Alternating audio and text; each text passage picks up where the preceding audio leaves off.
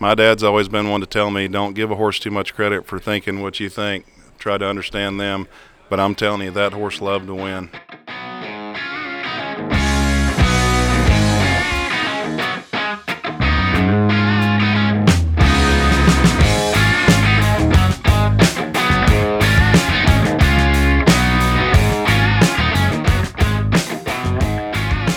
Welcome back to the Section K podcast. Today's Tuesday, January the 21st.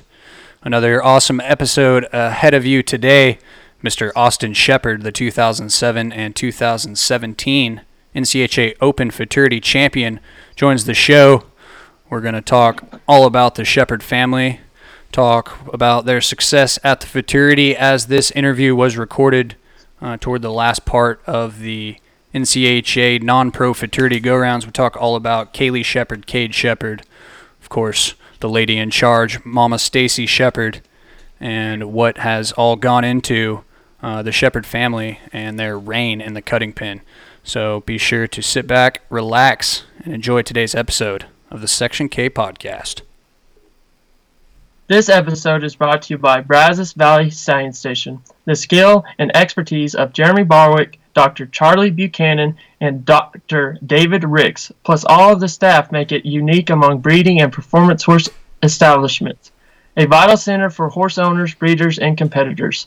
Visit their website for 2020 breeding season information and their complete stallion roster at BrazosValleyStallionStation.com. I'd like to welcome a man to the show that was the 2007 Open Futurity Champion, as well as the 2017 Open Futurity Champion, along with the 2017 Open World Champion. Won the 2017 Open Futurity Championship aboard Dual Reish and the World Championship aboard the Great Mare Deluxe Checks. Austin Shepard, welcome to the Section K podcast, man. Thank you for having us. Been a long time coming, I feel like. What's up, Austin? Yeah, how's it going? Welcome to the Section K podcast. This has been an interview that I've been super excited about for a long time, and I feel like with talking about Dual Reish, whether it be the favorite runs in the first rounds of the Futurity that we did the other day, or your runs on Highbrow CD at the Futurity, or Deluxe Checks at the World Finals, or another one of my favorite runs is that one you had on the honor at the 25,000 added cutting at Amarillo. But, man, how have things been going so far here at the NCHA Futurity? It's been going good. We've had a good show. Made one back in the semis. Cade made one back in the non-pro semis, and Kaylee got back in the non-pro limited semis, and I've had a couple amateurs do good. So well, let's start out with Kaylee Shepard marking that 219 the other day in the limited non-pro. Talk a little bit about what it means to you to see your daughter not only shown at a high level. She's been competing here at the Age events for the last year or so. I think year and a half. First time I saw her was when she whipped my hiney there at West Monroe in the non-pro aboard Christy Hughes. But what's it mean to you to see her come to the Futurity and getting through runs on a 3-year-old? I mean, showing young horses at such a high level. Oh, it's great to watch your kids do good. I mean, honestly, it's people don't believe me, but it's better than doing good myself, you know, because, in the last year or so, she's gotten really serious, started coming to the barn more, riding more, putting more into it, and she was actually going to show a different horse, and I don't know, I guess the day before the day that they were closing all the entries, changing everything for the non-pro, last day of the Open, she didn't get along that good, and Cade said, well, she can just show my horse, and so Cade let her show the Gildan, and she did great, and kind of lost his horse right there, I guess. So that's now Kaylee's horse. But that sums up the Shepard way there, right there. You guys are selfless, and it's just a family sport, family deal, and that sums up Cade right there to me, giving his horse to his sister. That's pretty cool, I think. Speaking of kids competing at a high level, what about just watching Cade and seeing his success at a young age too? I mean, I go head-to-head with him plenty in the non-pro, and he's as tough as anybody. And to me, I feel like I was always trying to be one of those kids growing up that was trying to whoop up on the older people, and I feel like I'm one of the older people now with Cade down there whooping up on me. And just tell us what that means to you as well. Oh, it's great. You know, I mean, Cade's always been the little boy that wanted to come to the barn. I mean, when he was as soon as he could ride, he wanted to come to the barn with me. And I mean, I can remember back when Ben Johnson, Randall Ward, those guys worked for me. We'd be out there penning cows in the morning before the sun came up, and he loved it. He loved turning back. He loved everything about it, and he gives a lot of effort to it, and that's what it takes. And the things that he's accomplished are really cool, but my favorite part of that success is that the hard work he's put in, he sees why that happens, why you do good, and it's great to accomplish things, but I love to see him see hard work pays off. And to watch your kid do good, like I said, it's incredible. Well, I think we saw some of that hard work pay off. We've seen Cade come and win events here on some kind of highbrow, twistful thinking, whether it be the Derby or the Super Stakes. But last year, man, he finally got that non-pro futurity title. What'd that mean to you guys as a family to see that hard work kind of come to fruition here at the premier event in our sport? It's incredible. Everybody wants to win the futurity. I was lucky enough to do that. To watch your kid do that, it's just incredible. We bought that mare as a yearling. My dad and I partnered on her, and ended up buying him out early in her 3-year-old year. And Cade kind of helped me train her, and it was kind of a thing with him and my dad too. So that was even neater. Twistful Thinking was the same way. My dad trained her all the way through, and at that time Cade was a good bit younger, and he and Dad they'd go work her together. I wouldn't even go, and then they'd go eat together, and they spent a lot of time together. So that was really neat when he won events and they had done that together. But such a great mare, and it's such a hard show. And I realize he's had success, but it really doesn't matter. I mean, it's a timing thing. Everything fits. You do your job, they do their job. Everything falls into place. So he had made the semis, I think, 5 years in a row before that, and never even made the finals. So I was tickled that he made the finals on 2 horses, but I guess him being my kid, he wasn't happy till he won. Made it on Barney Ross too. That's one of my favorite horse names. Oh, yeah. that was going last year. I love that horse. But yeah, we've talked about the Shepherd kids reigning in the cutting pen. Let's talk a little bit about, first and foremost, that first Open Futurity Championship, Highbrow CD, what he's done in the breeding shed here the last couple of years. Speaks for itself. Talk a little bit about Wendell training him, showing him here at this NCHA Futurity back in 2007.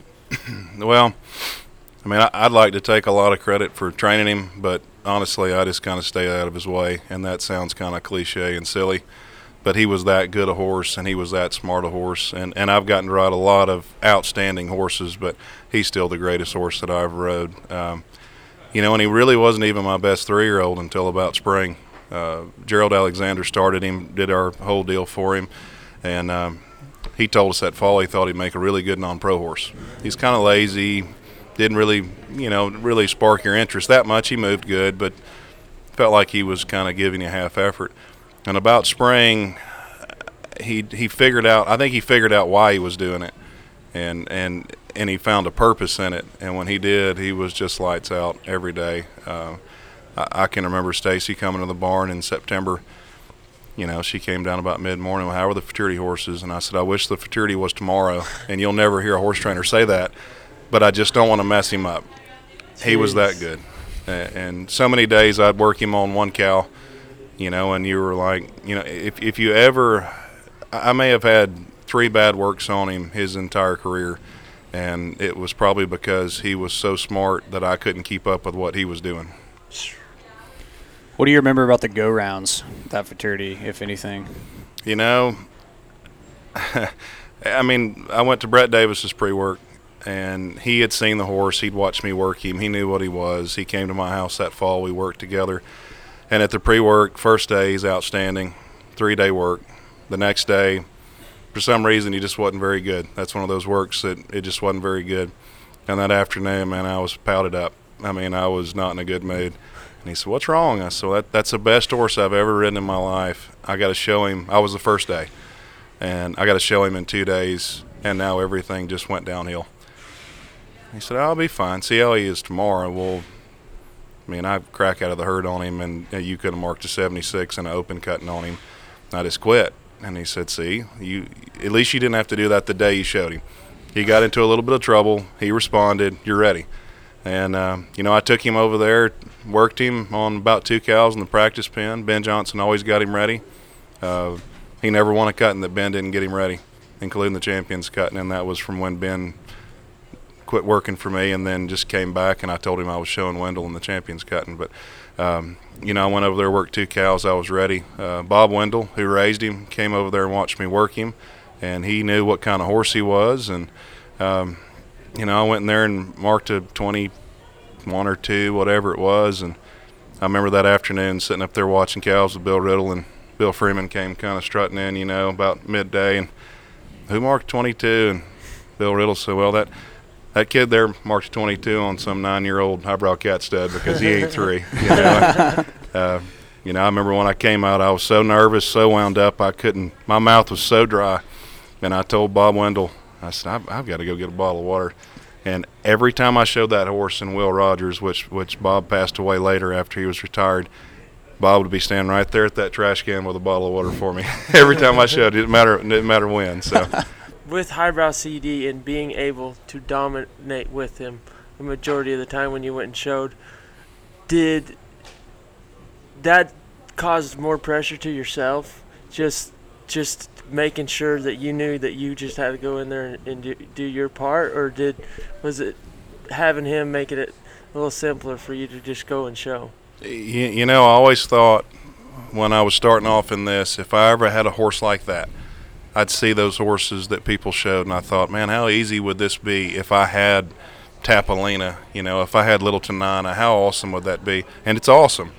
But I don't care if I show that horse at a $200 added weekend cutting or the finals of the Futurity. I was just as nervous every time I walked to the herd because I knew how good he was, and I didn't want to lose. I won the Futurity, obviously. Went to Augusta, won Augusta, and I went to Memphis. And Clint Allen had a very, very, very good mare that year, Special New Kitty, and she was outstanding. And she was probably the favorite to win the Futurity, and things didn't work out. But he was second on her there, and I won Tunica on her too.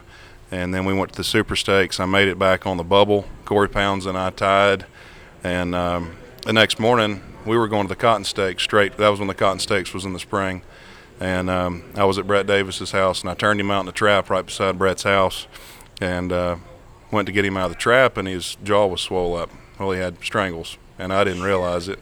And so we sent him straight to the vet, got him taken care of.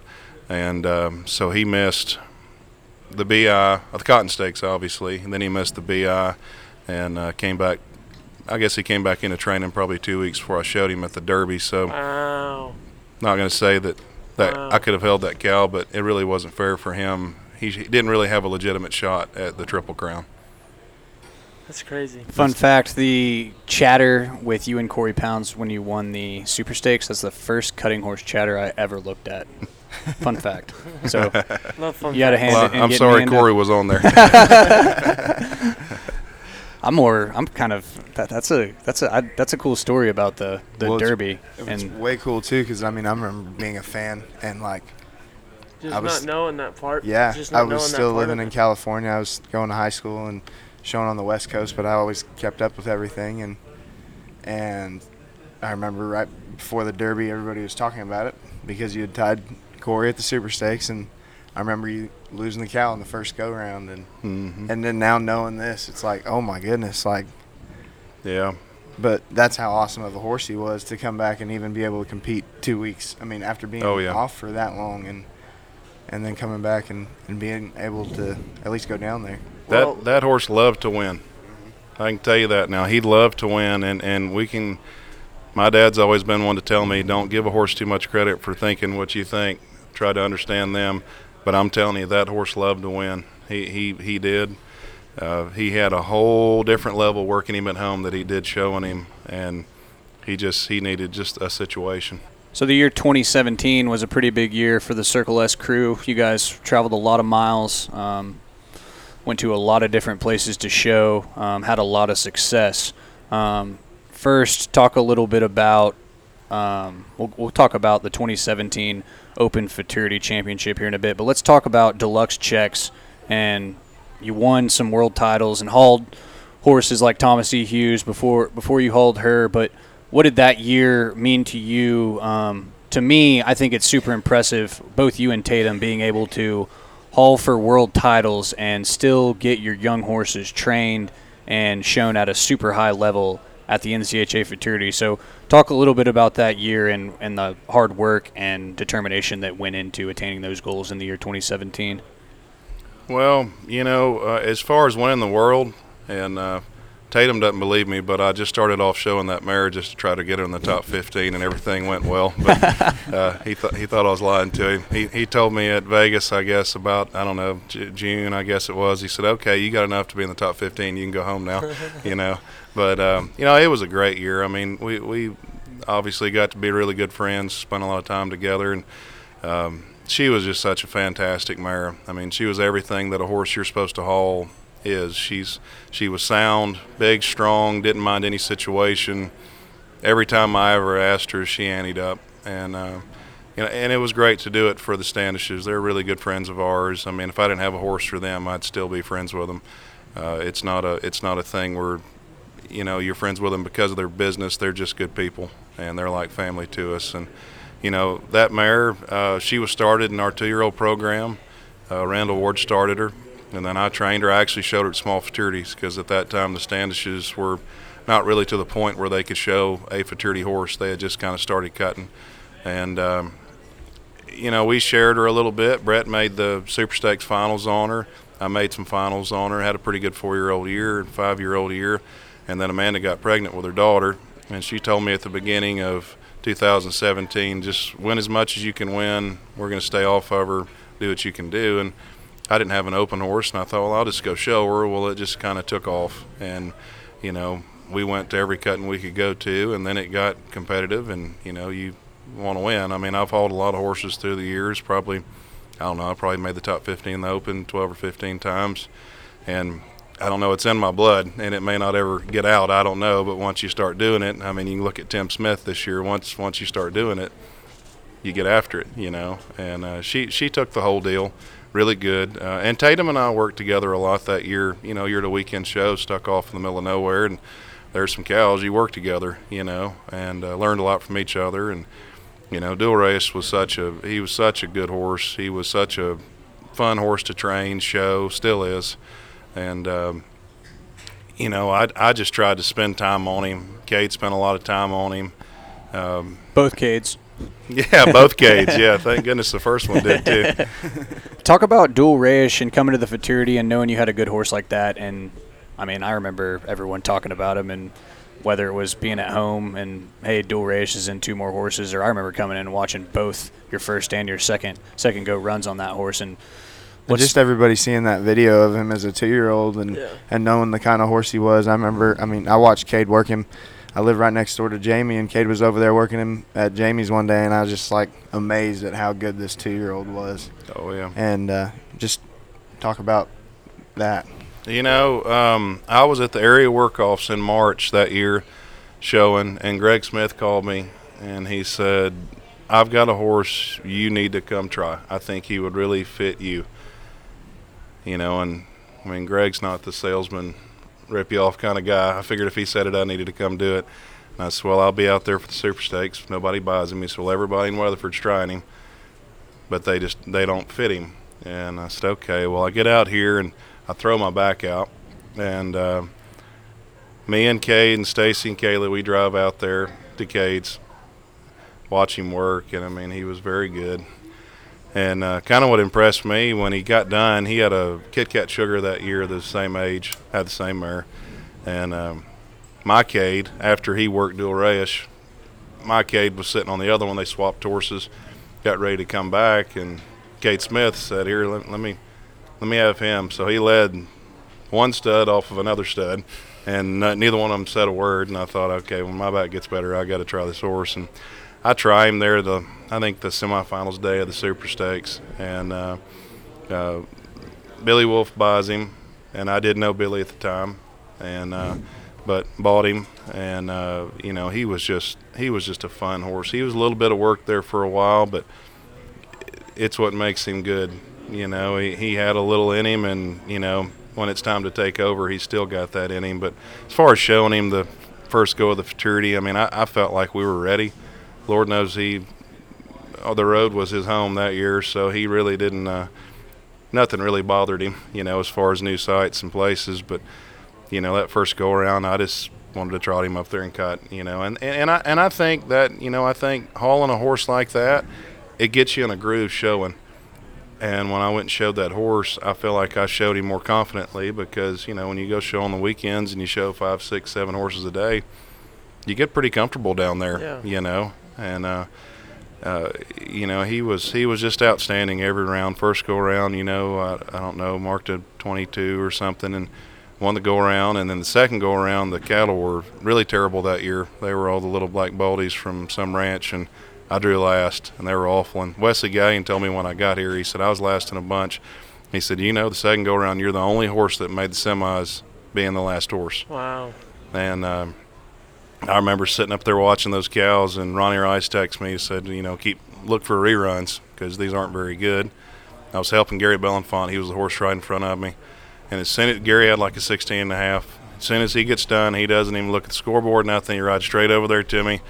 And he says, you need to cut that cow. And he showed me a cow, and it's a cow we had talked about with him. He said, that's a good cow. You need to cut that cow. And I cut that cow, and I cut 2 reruns. And, win the semis, win the finals. I was within, Phil Rapp told me this, I didn't realize it, but I was within a half point the second go-around of doing what Shorty Freeman did. He's the only person to ever win the NCHA Derby, which I won that on Sir Longlegs that year. Then to win all 4 go-arounds at the Futurity and the World Championship in the same year. Wow. So that was pretty neat, I didn't realize that. But And you were reserve on Sir Longlegs at the Futurity. Was that the year before that? Yeah. I remember interviewing you right after you were reserved there and just how excited and elated you were for Lou Hall and just finally Lou Hall having a horse that you'd brought to the Futurity that you'd done good on. So what about Bet He's a Cat? Talk a little bit about him, what he was like to be around. He was just a really, really cool horse. I trained a horse for Gary Rosenbach years ago named Bet CD that was out of Bet Your Blue Boons by C.D. Olena. And right before we came to the Futurity, that was actually the same year I had Wendell in 2007. They had an ad in the Chatter or whatever, and it had this picture of Bet He's a Cat. He was a yearling. A guy named Teddy Price from Louisiana owned him. And I loved the way he looked, and I always wanted to train another horse out of Bet. And so I got here, and I bumped into Jim Ware, and I said, what about this colt that Lindy's got? He looks really good in that picture. He said, I think he's one of the nicest yearlings I've ever seen. He said, you get a couple guys to go in, and he said, let's as a syndicate, let's buy him. So I go out there to Lindy's, look at him, and the 2 guys that I kind of got to be partners on my end was a guy named Len Davis, who's a good friend of ours, and Buster Quirk. And it wasn't that I liked any customer better or whatever, but I thought they were good men and they wanted to be involved. We went and looked at him. Everybody was in. We had a big meeting the night before the sale. At that time, Jim owned Western Bloodstock. And, we all agreed that we would go to $400,000. And I was the one that was supposed to bid on him. And I said, what if he goes over $400,000? And said, well, Jim said, come down to the auction block and we'll figure something out. So kind of a funny story about that. Mr. Ray Smith that runs the Southern Futurity, he knows the horse very well. And I walked down the steps, and Bet He's a Cat's walking in there as a yearling. And I said, Mr. Ray, what do you think of this colt? He said, man, I don't see how you can make one any better. I said, well, I like him. What do you think he's worth? And now you have to realize at that time, a yearling bring 100, 200,000 wasn't anything. Times were really good. Mm-hmm. And, just instantly he goes to about 200,000. And I just kind of sit there, and we get to about 300, and I start bidding on him. Every time I'd bid, Mr. Ray would turn around and look at me. What are you doing, We get to about 350, and they're looking at me asking for the next bid. And I said, Mr. Ray, do you really like this colt? He said, well, I like him, but don't bid on him just because I told you to. but we buy him for 400, buy him, everything's good, and take him home, start him. Ben Johnson worked for me at the time. He started him.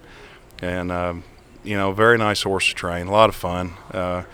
Didn't do any good at the fraternity, and I really think I didn't do good at the fraternity was because he kind of figured me out. I think I liked him too much. I didn't train him. I didn't discipline him about like raising a kid, but I liked him too much. And showed him his 4-year-old year, had a good year on him, and just decided as a 5-year-old it would do him a lot of good to haul him, and that was really his lick. He loved it, which his mother was the same way, and he just got to me, he was better the last run of the year than he was the first run. And his colts seem to be doing good. 4.6s have him, and it turned out to be a success story. This interview on the Section K podcast with 2-time Open Fraternity champion Mr. Austin Shepherd is brought to you by Dennis Moreland Tack. Tack handcrafted by Cowboys for Cowboys for 43 years and counting.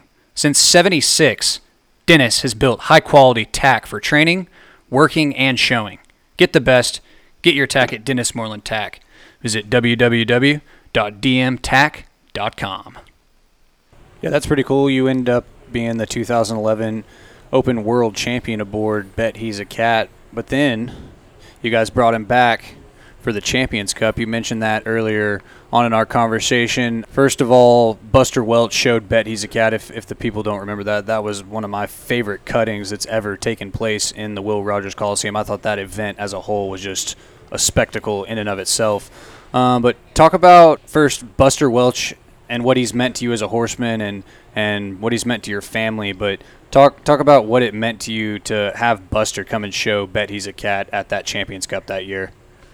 Well, my dad, we obviously we didn't come from horse training people. I mean, nobody in my family but my dad has anything to do with horses. And, when he first started, he was a non-professional. He worked for the state of Alabama as a vocational teacher, and he trained horses at night.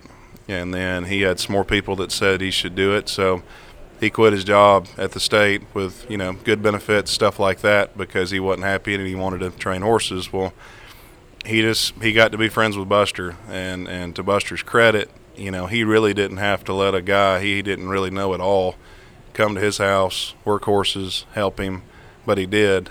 And and that's influenced our family all the way down.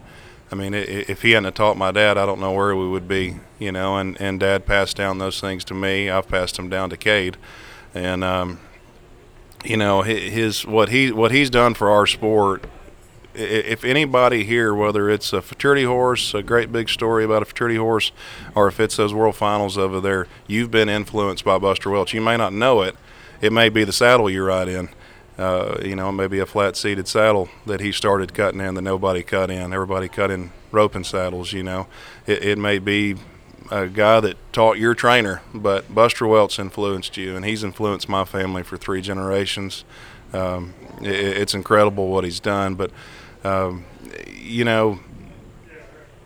Buster not only helping my dad was great, but the champions cutting was the craziest thing I've ever seen. I mean, they called me back in the fall early, and the lady said, we're asking all the past fraternity champions if their horses sound that they won the fraternity on, if they would show them again. And Tag showed Chiquita's Pistol. I mean, I know a lot of the horses couldn't make it, but we ended up showing Highbrow CD. And, Lindy called me that year I was hauling him. It was the next to last weekend of the year. We were in Batesville, Mississippi, and she called me one day. She said, so Buster, he's going to show in this champions cutting. And Shannon's got him a nice horse to show. But what'd you think about him showing Bet He's a Cat? I said, I think that would be like the biggest, that would just be crazy for that to happen, compliment, I guess, to me and my horse. And so anyhow, we went to Silverado. We left after that night, went straight to Silverado, showed 3 days, which is a very fast pen. We've all cut in there. And open cutting, trying to beat a 76, and it was pretty wide open. So we leave the last day and we go to Lindy's. And we get out to Lindy's. Buster's there. And we visit a little bit. We're down there kind of by our barn. And he gets on this horse. And, he's had a stroke. He can't use his right foot. Have to help him up on the horse, strap him in with a seatbelt. And the arena's kind of straight uphill. Well, just as soon as he points toward this arena, he just kicks him with his left foot and takes off at like a high trot. And we break into this arena, and he never slows down. He just takes off at a run, loping a circle, and I'm like, oh, my God. what's going on? My horse running off? I didn't think he would, but. And me and Landy, we get in there, and Phil Rapp came over. I told him that that we were going to do it, and he said, "Man, I'd love to come witness that."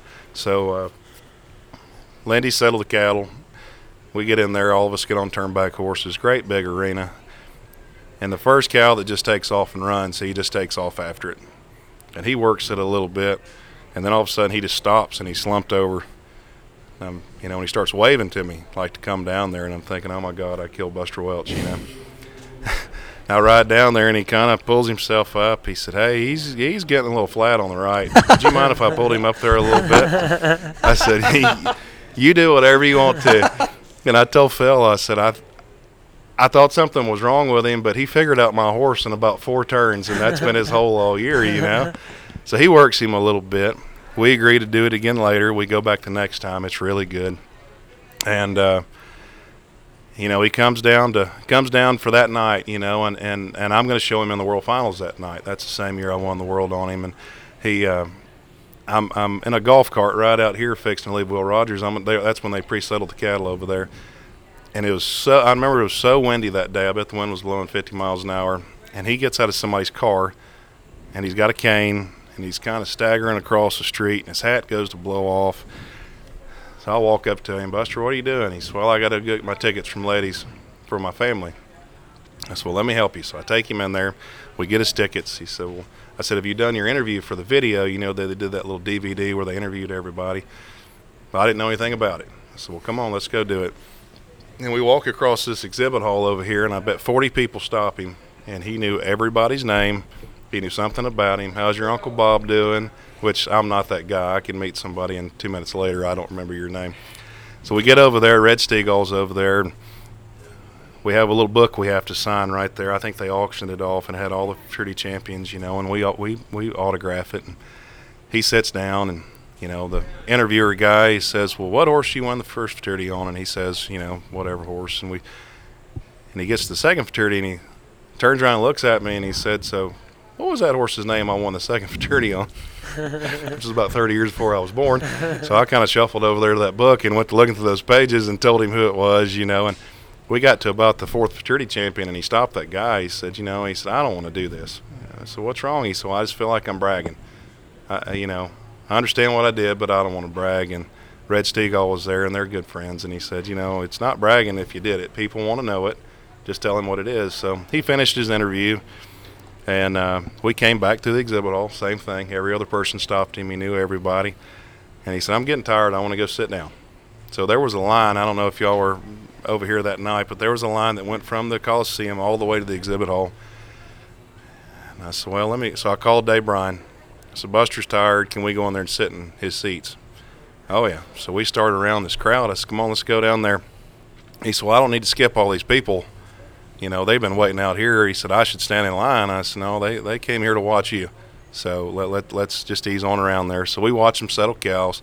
And really the neatest thing about that was past futurity champions were in there watching them pre-settle the cattle. And I'm talking about guys like Gary Belenfant, Larry Reeder, guys like that, Leon Harrell, Tom Lyons. And they came down there, and you could just see it on their face. That was their hero. And that was really cool to me because they were mine. And, Yeah. We sat there, watched cows. And that evening was it was incredible. He asked my dad what he liked. My dad used to help him, the latter part of his career. And my dad told him 2 cows. And, he hadn't even watched a cow. He'd been loping that horse. He went right down there and cut those 2 cows.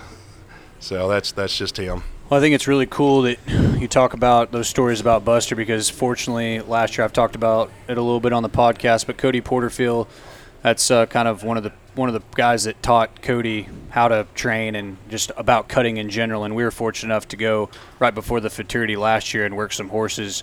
Buster brought a load of cattle to the Nolan County Coliseum, and he sat there and critiqued Porterfield, and I turned back, and I've never been so nervous in my life watching Porterfield settle a set of cows because you know how it is when you're settling cows when Buster's there. You better do it the way Buster wants it done, or I remember he called me over there, did the same thing, kind of tucked his head and, "Caden, come over here." Made sure I knew where those cows needed to be and where, most importantly, where they didn't need to be.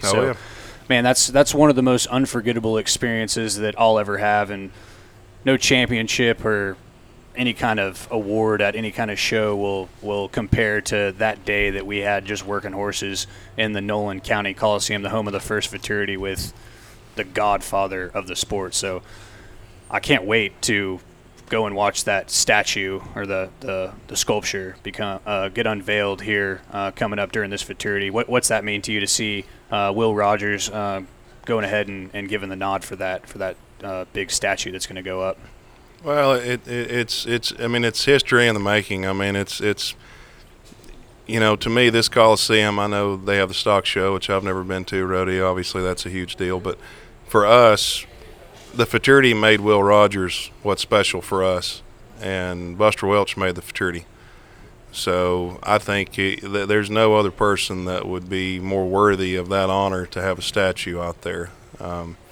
He's the kind of guy that while he's with us, we need to let him know that we appreciate him. So that's a good way to do it. How much did it mean you and your dad and Cade going and Brandon with him earlier this year, staying in your tent? Yes, Buster still runs a Brandon. Freezing a little bit. Yeah, that was cool. I was supposed to do it last spring. Actually, Porterfield was supposed to go with us. Corey was going, and it doesn't happen very often in that part of the world, but it got rained out. And so we didn't go, and Buster was pretty disappointed. And the place where we branded, he told me, he said, I really want your dad to come because right after I started leasing this place, your dad and I were the first ones to ever ride it. Like I said, Dad used to go out there pretty regular when I was a kid. And finally got it worked out. He called me back this fall and said he was going to have a Brandon this fall. And so I just really, I've got the Cotton Stakes, I've got the Southern, I've got Futurity horses, I've got this, that, and the other. I said, when do you want to have it? He said, well, tell me when you want to have it. And I thought, okay, I'm not getting out of this anymore, and so I told him I could come on these dates. And they also wanted to finish up some parts of Charlie's films, or I don't want to call it Charlie's film, but the film about the cutting horse. And I thought, well, that'd be a very important thing to go be a part of. So we left the Southern Futurity. My dad and Cade and I left and drove part of the way, drove the rest of the way the next day. And we, we get out there, and Buster's in his office out there, and you've been in there, you go in there and there's all the pictures, all the autographed pictures, and I sent him one, Dad sent him one, tons of people. That was really neat, sit around and visit with him. And we worked horses that afternoon, which was really neat. Probably the neatest part of that was watching Buster settle the cows.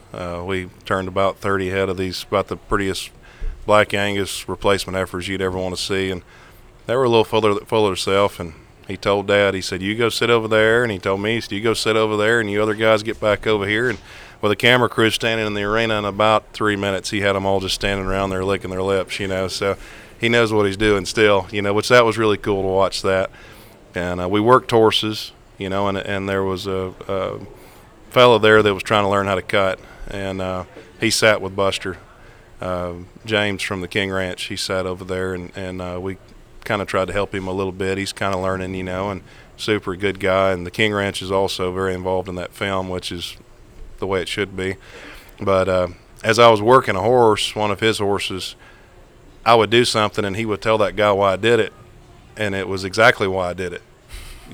So you look over there and think, well, there's poor old Buster, and he knew what I was doing when I was doing it, why I was doing it. And Corey and Joe Tom, his son, got there that afternoon, and we all went out to the camp there, and at the wagon, and ate dinner. And Buster and Ken and John Welch, Bob Welch, that helped Charlie with the film, they all were there, and we sat around and told stories. That was a lot of fun. And then we got in those teepees, and I figured out two things. I'm not a real cowboy, and I don't want to be one, because it was about 35 degrees, and about midnight I woke up and thank God it's time to get out of this teepee. Yeah, I was out at the 06 ranch that same weekend, and I remember telling my buddy Stephen Lacey, like, hey, man, we're staying in the bunkhouse, right?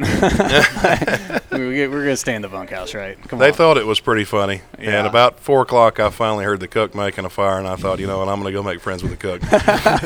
But it was an awesome experience. We gathered the cattle there that day, and we had a roundup and got the dries out and that stuff. And the Cogdell boys were both there. They were Of course, they were right at home, and Shannon Hall, his group was there, and just the whole deal was really neat. It was a lot of fun. So you've had some pretty big-time customers over the years.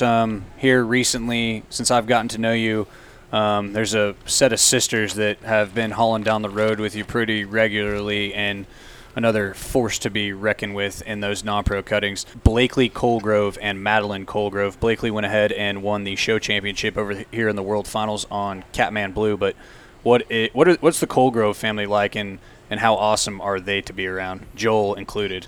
Yeah, they're wonderful people. I started riding horses for the Colgrove family probably about 2011. The girls were hauling in like the novice non-pro classes, and Joel was coming to Batesville a lot, and I got to riding some horses for him then. But my dad rode horses for Joel probably 20 years ago when obviously it was just him showing.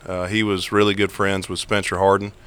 And my dad was a very good friend of Spencer. Dad helped Spencer win the Open Futurity back in the 80s, whenever that was, 89 or somewhere right in there. But he kind of sent Joel to Dad and said, I have a really good guy. He's from Alabama. You need to get to know him. And I remember, I don't think Stacy and I were even married. And we might have been if we were. We were newlyweds and went to Augusta. Dad worked Joel's horse. He made the finals. Stacy loped it, and I turned back for him. So we've known each other a long time, and they're wonderful people. I mean, when I first started with Joel, those girls were probably 8, 9, 10 years old, I'd guess. And, they're like family to us. They're wonderful people. Joel would do anything in the world for me and my family and my kids, and those girls are like our own, and they've done great. We're really proud of all the success they've had, and, they're like watching our own kids do well. So it's sure fun to watch Joel show. I wish he could get off of work a little more to work now, but he's a workaholic. But he loves it as much as anybody you've ever seen. He also likes supporting cutting as a whole with having the Open World Champion this year that Taryn showed, and he's always there with his Carhartt jacket and his safety glasses on, and he's ready to watch the girls show or watch you show or watch his horses show, and it's awesome to see a guy like that. Talk about your dad and what the influence has been to you. And, you're one of the best showmen out there. And trainer, showman, you can kind of do it all. But, I always see you in the practice pen talking to your dad still, and just how much he means to you and how much help he has given you along the years. And your kids, too, because I was talking to Sam yesterday, and he's sure pumped about Kaylee and Cade. That's for sure. Yeah, I think if I was the only one that made the semis, he'd have already gone home by now. In fact, I think if it was me and Cade, he might have left, but he's going to stay for Kaylee. But, like I said, we didn't come from horse people, and my dad kind of stuck his neck out on what he loved, and it changed the direction of our entire life, for 3 generations now, and I'm sure it'll keep going. But he's taught me so much, all your dads taught you how to get on a horse and ride around, how to put a halter on. And from that point to where I got to where I wanted to learn, probably the best thing my dad did for me, or one of the best things to help me learn, he wasn't the kind of guy that wanted to dominate the way I did things. He wanted me to learn from the guys that I learned from, and I took a lot from a lot of different people. A lot of different people. Ronnie Rice, Buster Welch, Kobe Wood, John Talbert. I can sit here for an hour and tell you all the guys that I learned something from, and they influenced the way I did things. But he was okay with that. And if I did things different from the way he did it, he was okay with it. He wanted me to be as good as I can be. And still his basic his basic premise that he always taught me, the thing that he always taught me was to make a horse comfortable on a cow. And every time I get in a bind, which we all do, no matter who thinks we are or who we think we are, we get in a bind, and I go back to that, to the relationship between a horse and a cow, and when that horse feels comfortable, you can go show it. But, he's done so much for our family to put us in a position to learn when, honestly, I probably should have been a football player, or I don't know, I might have worked on a trash truck. I don't know what I'd have done, but he's put me in a position to learn, and I still learn from him. So before we let you go, I'd be a fool not to ask you about the horse you're in the semis on, Countess Katrina. The owners are Amanda and Ryan Standish. Talk a little bit about that horse and what. Full sister to 2 Deluxe checks, correct? Yeah, she is. Katrina Starlight, her mother, and Deluxe Checks' mother, is the first horse that I ever bought for the Standishes. They started cutting with Keith DeVille in Louisiana, and Keith called me one day. He said, I have these really nice people. They can afford to buy a nice horse. They want a mare. Look for a really good, well-bred mare that would breed.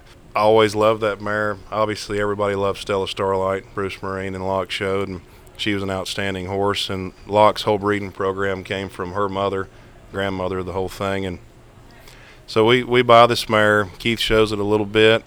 They bring her to me at the end of her aged event career, and we have bred her, and she's been incredible. But this mare being a full sister, we kept her back. Charlie Anderson, that rides my 2-year-olds at home, he started her.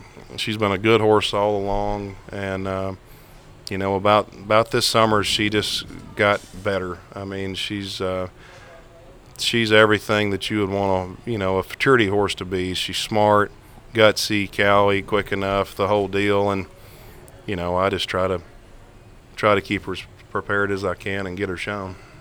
What are some of your most favorite runs that you've had on any of the horses that you showed over the years, and then some runs that you watched that were awesome that on horses that you didn't show?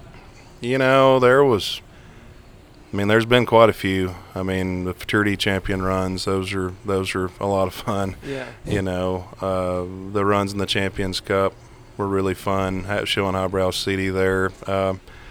There's been quite a few. The first 2 nights of the World Finals on Deluxe Checks, March 233 both nights, and that was obviously a lot of fun. The finals of the Congress, Tatum and I were pretty much neck and neck, and he had some trouble that night, and I marked a 230 that night on Deluxe Checks and won that, so that kind of put me in the driver's seat for the World Championship, which we had gone quite a bit for.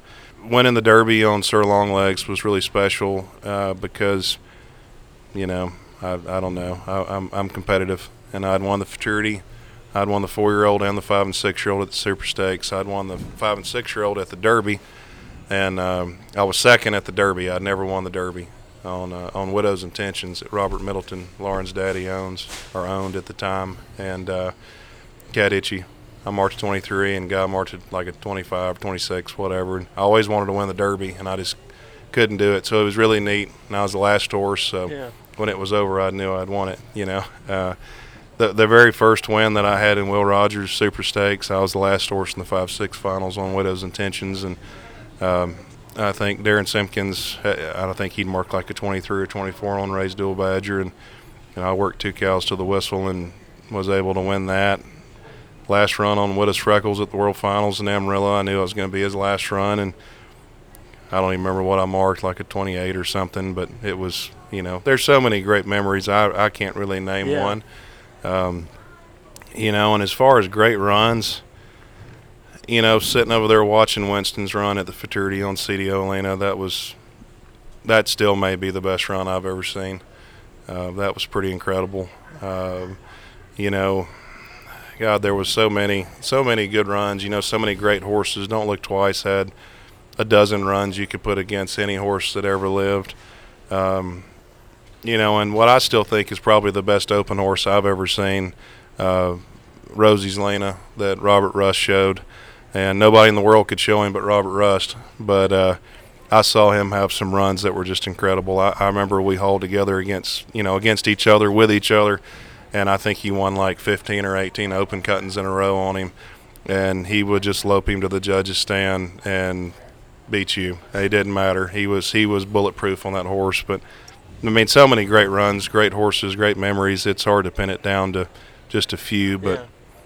Also, before we go, what's your wife mean to your program, Stacy Shepard? Oh, Stacy's everything. We when we started dating, she worked for my dad, and Stacy was in the 2000, showing, learning, whatever, and we get married, and she ends up showing all the way to the Hall of Fame, and which was great. She had a lot of great runs and everything, and with the kids and everything. But Stacy can pretty well pick apart something that I'm doing wrong or a horse is doing wrong, and right in the heat of the moment it may not go that well, but later on if I'll just kind of listen to it, it makes me better. And she doesn't say it just to pick on me, but at the time it feels like it. But and she does the same thing to Cade, does the same thing to Kaylee, and everybody kind of puffs up and blows her off for a second, and then they go back and watch her video and they think, you know what, okay, you're right. Mom was right. Mom was right. Mom was always right. She definitely has the ultimate mama bear mentality, and that's what I like about her. She's always around looking out for, it doesn't matter what kid, if somebody's in trouble or needs some help, she's always there to lend a hand, and I think that's why so many people love Mama Stacy, and I think that's why she's an integral part to your program, that's for sure. I know I'll be praying for her here during these semis while all you guys are showing. She's going to have to be one nervous mom, that's for sure. Well, and as much as you said she'll be there to critique you and tell you guys what you did wrong, she's also the loudest one cheering for you. Oh yeah. And so that's what's awesome about her too. I hope she tells us all we can do better in the finals. Exactly. Well, guys, this has been so much fun. Austin, can't thank you enough for taking time out of your busy schedule here at the NCHA Futurity and sitting down with us here at the Section K podcast. So big thanks again for doing that. Best of luck to you in the semis. Best of luck to Cade in the non-pro semis. And best of luck to Kaylee Shepard in the limited non-pro semis. We will damn sure be reading you guys on. So thanks again, man. We appreciate it. Thanks, Austin. Thanks, Big A. Thank you very much. Again, big shout out to Austin Shepard for making time, coming by the Section K podcast during the NCHA Futurity. And big shout out to Big A. He went ahead and split 4th and 5th in the Open Finals at the Futurity and started out his new year at the 2020 Augusta Futurity, where he is kicking tail, made both 4-year-old and 5-6 Open Finals aboard 3 head of horses. So best of luck to the Circle S crew.